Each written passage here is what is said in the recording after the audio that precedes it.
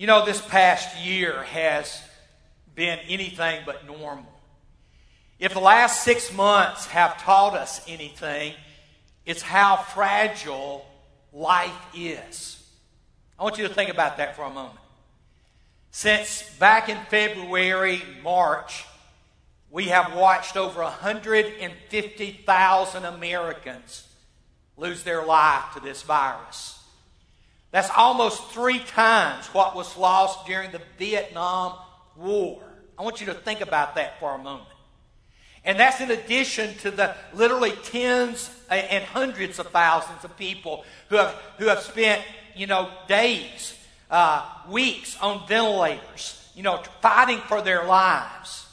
I have an aunt who she's been ill from the COVID-19 now for about 5 weeks. Talked with my uncle yesterday, and he said hopefully she'll go home sometime later this week. I've got a first cousin who just left the hospital after having suffered through the virus. I mean, it's beginning to touch people in our families, in our lives. But not only does it reveal just how fragile our health is, think about how fragile our economy is. If you go back to January and ask anyone, how's the economy doing? Everybody would say, boy, it's great, never been better. Unemployment, all-time record lows. I mean, people have got jobs. The stock market is breaking record after record after record. I mean, economy couldn't be any better than it is right now. And I don't know if you saw what happened, this last week, as we had the largest drop in GDP in the nation's history.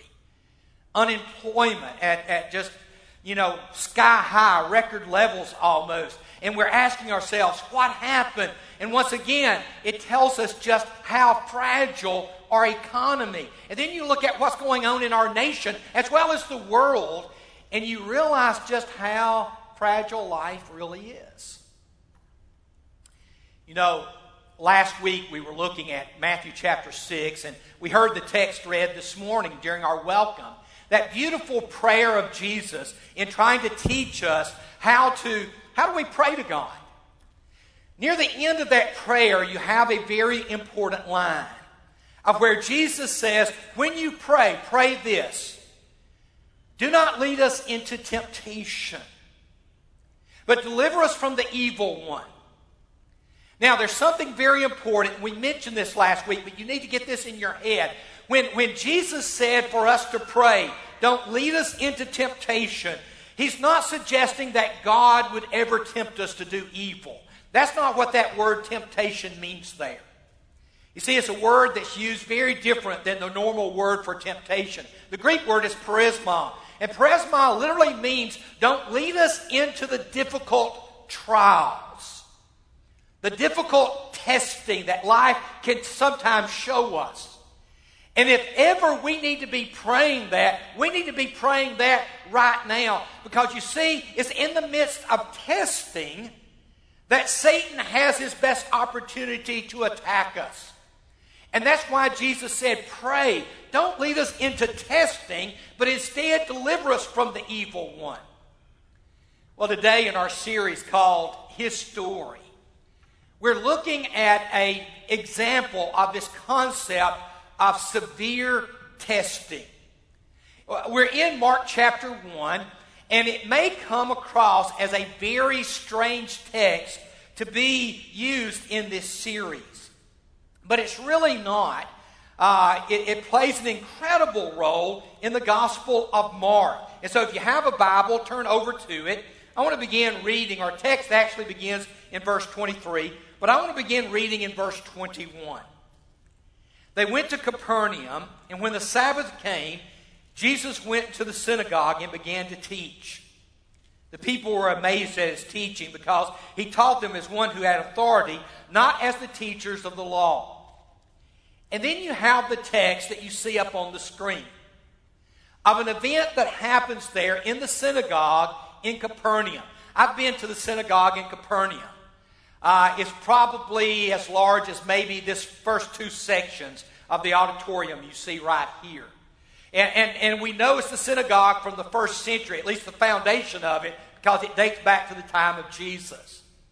and to sit in that synagogue. And by the way, in synagogues, you would sit along the outer end of the synagogue, and then you might sit on the floor if you didn't have room to sit on the sides. And notice what takes place. Just then a man in their synagogue who was possessed by an impure spirit cried out, "What do you want with us, Jesus of Nazareth?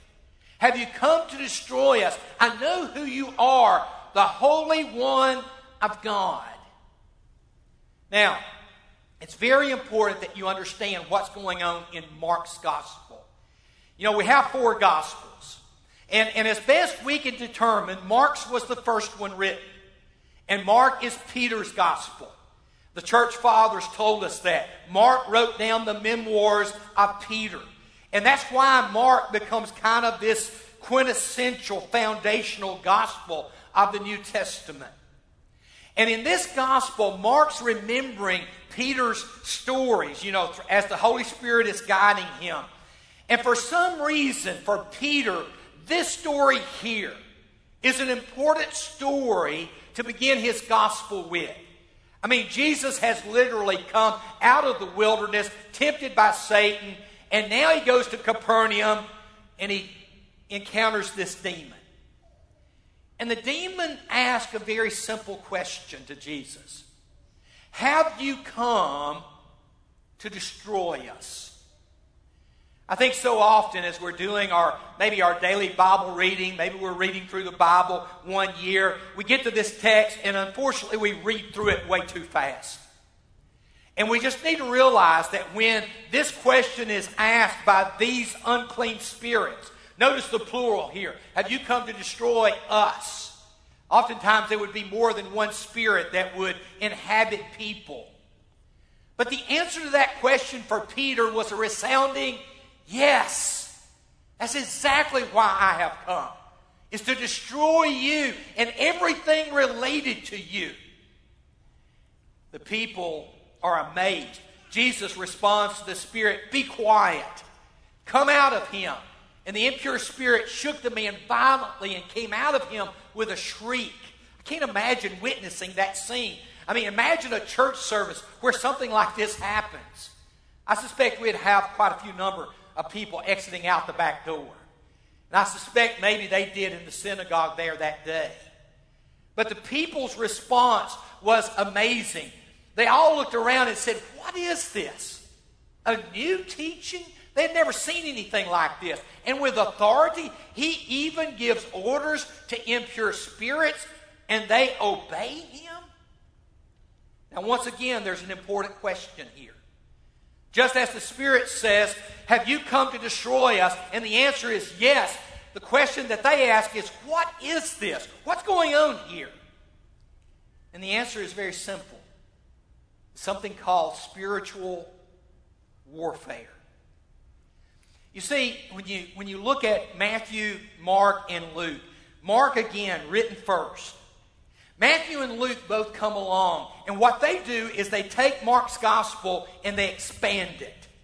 Matthew expands it for a Jewish audience. You see it as you're reading through the text. I mean, he doesn't explain Jewish traditions and patterns of behavior. I mean, he just assumes they know that. Luke is writing, on the other hand, to Gentiles. He's writing a defense of the gospel to the Gentile world. And so he takes a very different route. But both of them, when they come to the story of Jesus and this battle with Satan, both of them take Mark's gospel and they expand it. You see, if you go back just a few verses earlier in Mark chapter 1, it simply says that Jesus went out and was tempted by Satan in the wilderness. And that's it. Jesus went out and was tempted by Satan in the wilderness. But both Matthew and Mark says, oh no, it was a lot more than that. Matthew chapter 4, and Jesus was led by the Spirit. He had just been baptized. The Spirit of God had just come upon him in the form of a dove. Luke will say he drove him out into the wilderness. Use a very different term from this term, led. But then Jesus was led by the Spirit into the wilderness to be tempted by the devil, and after fasting 40 days and 40 nights. And it's on. It's on. Just out of curiosity, if you'd raise your hand, if you fasted at least one day, would you raise your hand? Okay, so probably about half the people in here. You know, if you fasted for at least one meal, skip one meal, would you raise your hand? Oh yeah, okay, we got all of us in that one, you know.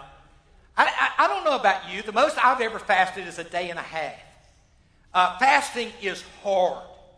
That first meal is pretty easy. That second meal, it gets a little tougher. And then the morning you wake up after you've not eaten for 24 hours, you're really starting to feel weak. Imagine fasting 40 days and 40 nights. And yet for Jesus, what was going on is that he knew that there was this battle that was coming. A battle royale of where he was basically going to go up against the accuser himself. We call him Satan. And you know the story. I mean, Satan comes to him after Jesus had fasted for 40 days and 40 nights. And of course he's hungry. And he says, if you're the Son of God, tell these stones to become bread. And Jesus quotes from the book of Deuteronomy saying, man doesn't live by bread alone, but by every word that comes out of the mouth of God. Now, again, we read that way too fast. We read it as if it happened just like that. And I can't imagine what it was like as Jesus was staring down the accuser himself. They'll go to the highest point of the temple. And there, Satan will say to Jesus, if you're the Son of God, cast yourself down, for it is written. You see, Satan can quote Scripture too. And he quotes from the Psalms about God's protective care of the coming Messiah. And Jesus' response is, again, quoting from the book of Deuteronomy, don't put the Lord your God to a test. And then he takes him up to a high mountain and shows him all the kingdoms of the world in an instance.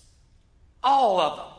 I mean, if you can imagine seeing at that time, because at that time you would have had the great empire of China, the empires down in India.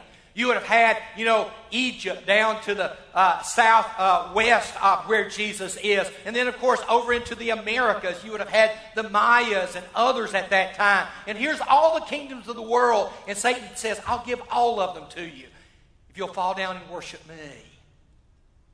And, of course, Jesus' response is, again, from the book of Deuteronomy, you shall worship the Lord your God, and him only shall you serve.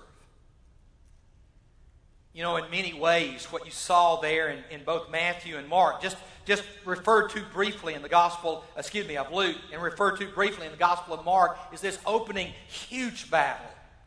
A battle very similar to some that perhaps was fought during World War II. I mean, a battle that was going to determine the course of the entire war. Luke would end his temptation narrative with these words. When the devil had finished all this tempting, he left him until an opportune time. In other words, Jesus, you've won this one, but I'll be back. But you turn back to Mark's gospel, and Mark's gospel is very different.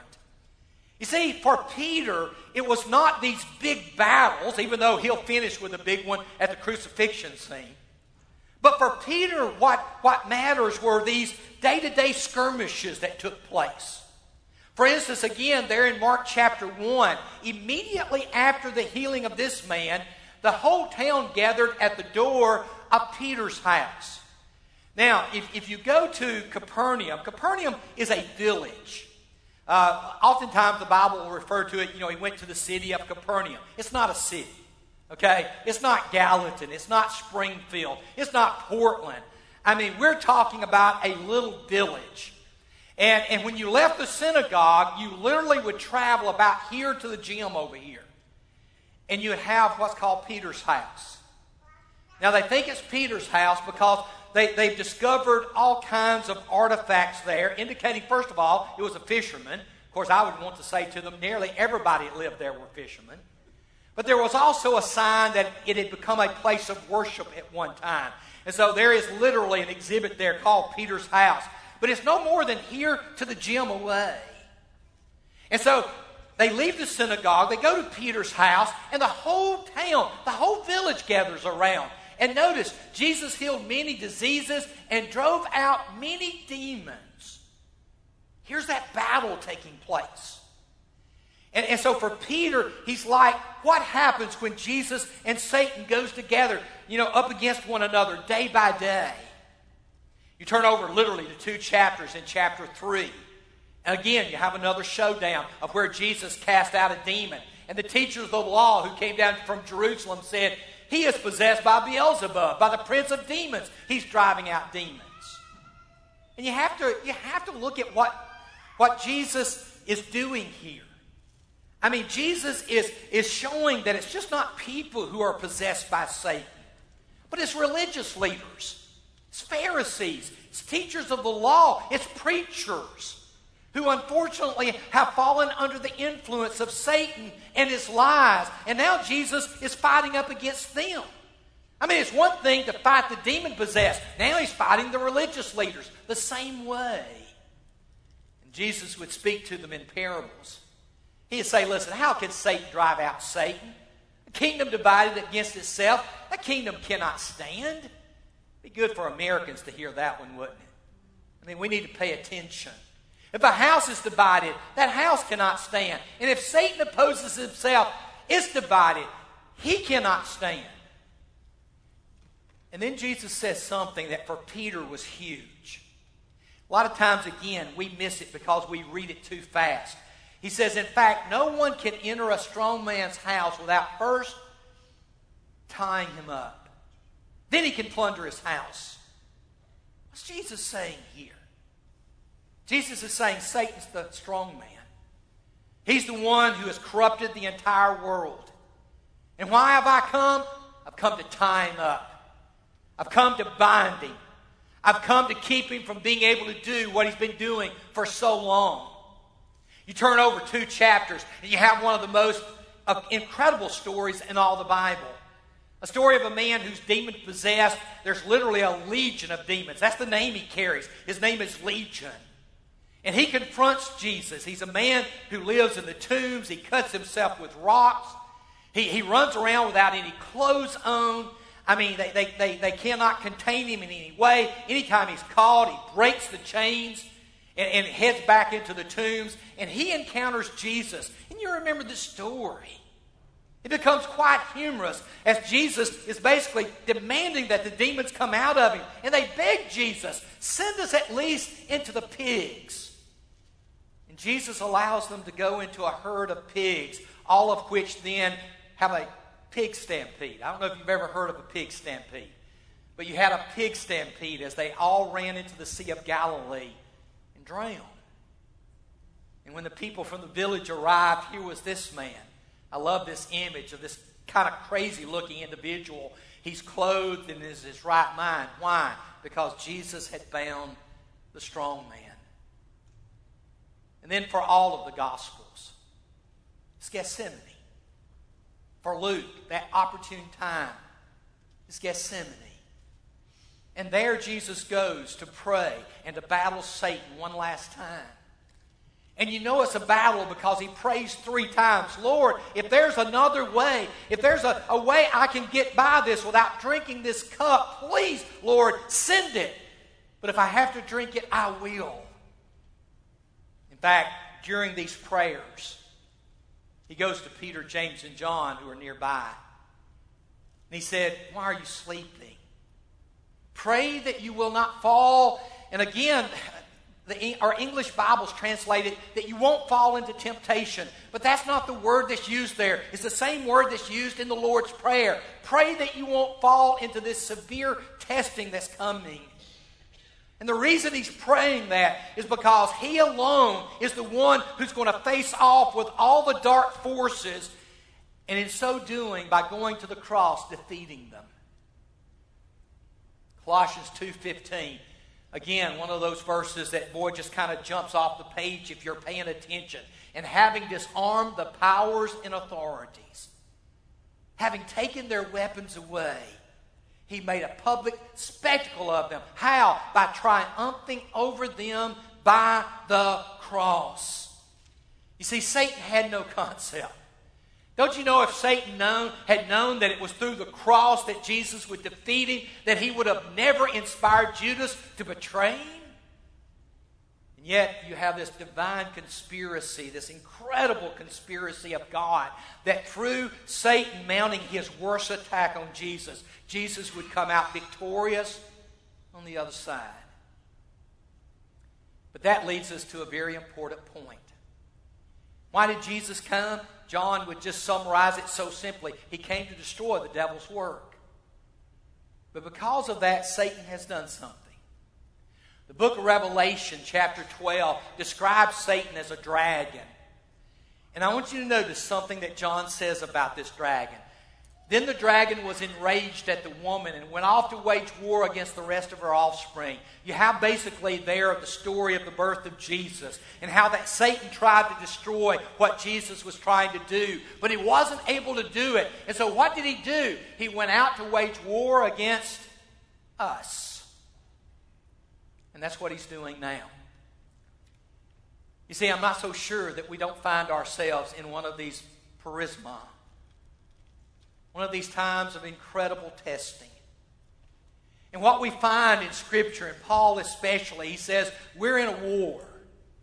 And if you think that this is all about a virus, then you simply haven't read the Bible enough. Because what's happening in our world is about what Satan is doing. It's about a war that he's waging against us. And here's Paul, and Paul says, for though we live in the world, we don't wage war. Paul, we're in a war? Of course we're in the war. But we don't wage war like the world does. The weapons we fight with are not the weapons of the world. It's not about tanks and guns and missiles. He says, on the contrary, the weapons we have divine power to demolish strongholds. We can demolish every deceptive fantasy that opposes God. We can break through every arrogant attitude that is raised up in defiance of the true knowledge of God. We capture, like prisoners of war, every thought and insist that it bow in obedience to the Anointed One. And I've got the NIV up here. This is actually the Passion Translation. And I really like the Passion Translation. You basically have Paul saying, listen, it is all about a battle that's taking place in the hearts and minds of people. And in Ephesians chapter 6, Paul would put it as simple as anybody could. It's time to put on the whole armor of God so that you can take your stand against the devil's schemes. The devil's scheming, he's scheming against me, and he's scheming against you. You can be assured of it. And so we put on, because our struggle is not against flesh and blood, but against rulers, authorities, powers of this dark world, against the spiritual forces of evil in heavenly realm. He would go on to describe in literally the language of a Roman soldier the armor that we as Christians have. The helmet of salvation, the breastplate of righteousness, the belt of truth, the sword of the Spirit, which is the word of God, the shield of faith, and the feet shod with the gospel of peace. Those are the weapons we use. You know, we find ourselves in a tremendous political war this year in America. And we've got the right and we've got the left, and boy, I mean, it's just constant on the news. That's all you hear. And if I had a message to God's people in our nation, if you want to bless America by focusing on the gospel. It's not what we do in the ballot box. It's what we do when we're talking to our next door neighbor. It's not what we do when we send someone to Washington. It's what we do when we send someone into a community to preach the gospel of Jesus Christ. The hope for the world, folks, and I hate to break this to you, but the last great hope for the world is not America. It is Jesus Christ and Him crucified. And that's why when Paul finishes his section right here, he says, listen, it's time to pray in the Spirit. I don't know if you noticed John Micah's prayer, but he always will pray in Jesus' name and through the power of the Spirit. And some people have asked, John Michael, where did you get that? He got it from passages like this right here. You see, we have this wonderful Spirit of God living in us, and He empowers us. And Paul says it's time to pray in that Spirit on all occasions, and with all kinds of prayers and requests. You want to change the world, get on your knees through the power of the Spirit in the name of Jesus, and go to God the Father, and we'll see change in our world. We're in a battle. But it's not a battle that's taking place in Washington. It's a battle taking place in my heart, in your heart. And what you choose to do will determine whether or not we'll win this battle or not. And so I pray that you'll put on that armor and let's go to war. Again, we don't extend the invitation because of our desire to social distance. If you have a need, we're here to help you. My brother Mike Ryan's up here. One of our shepherds is here today. He'd be glad to talk to you. I'd be glad to talk to you. But again, God bless you this week as we try to figure out how do we live for Him in this world. At this time, let's all please stand as Blake comes and leads us in one more.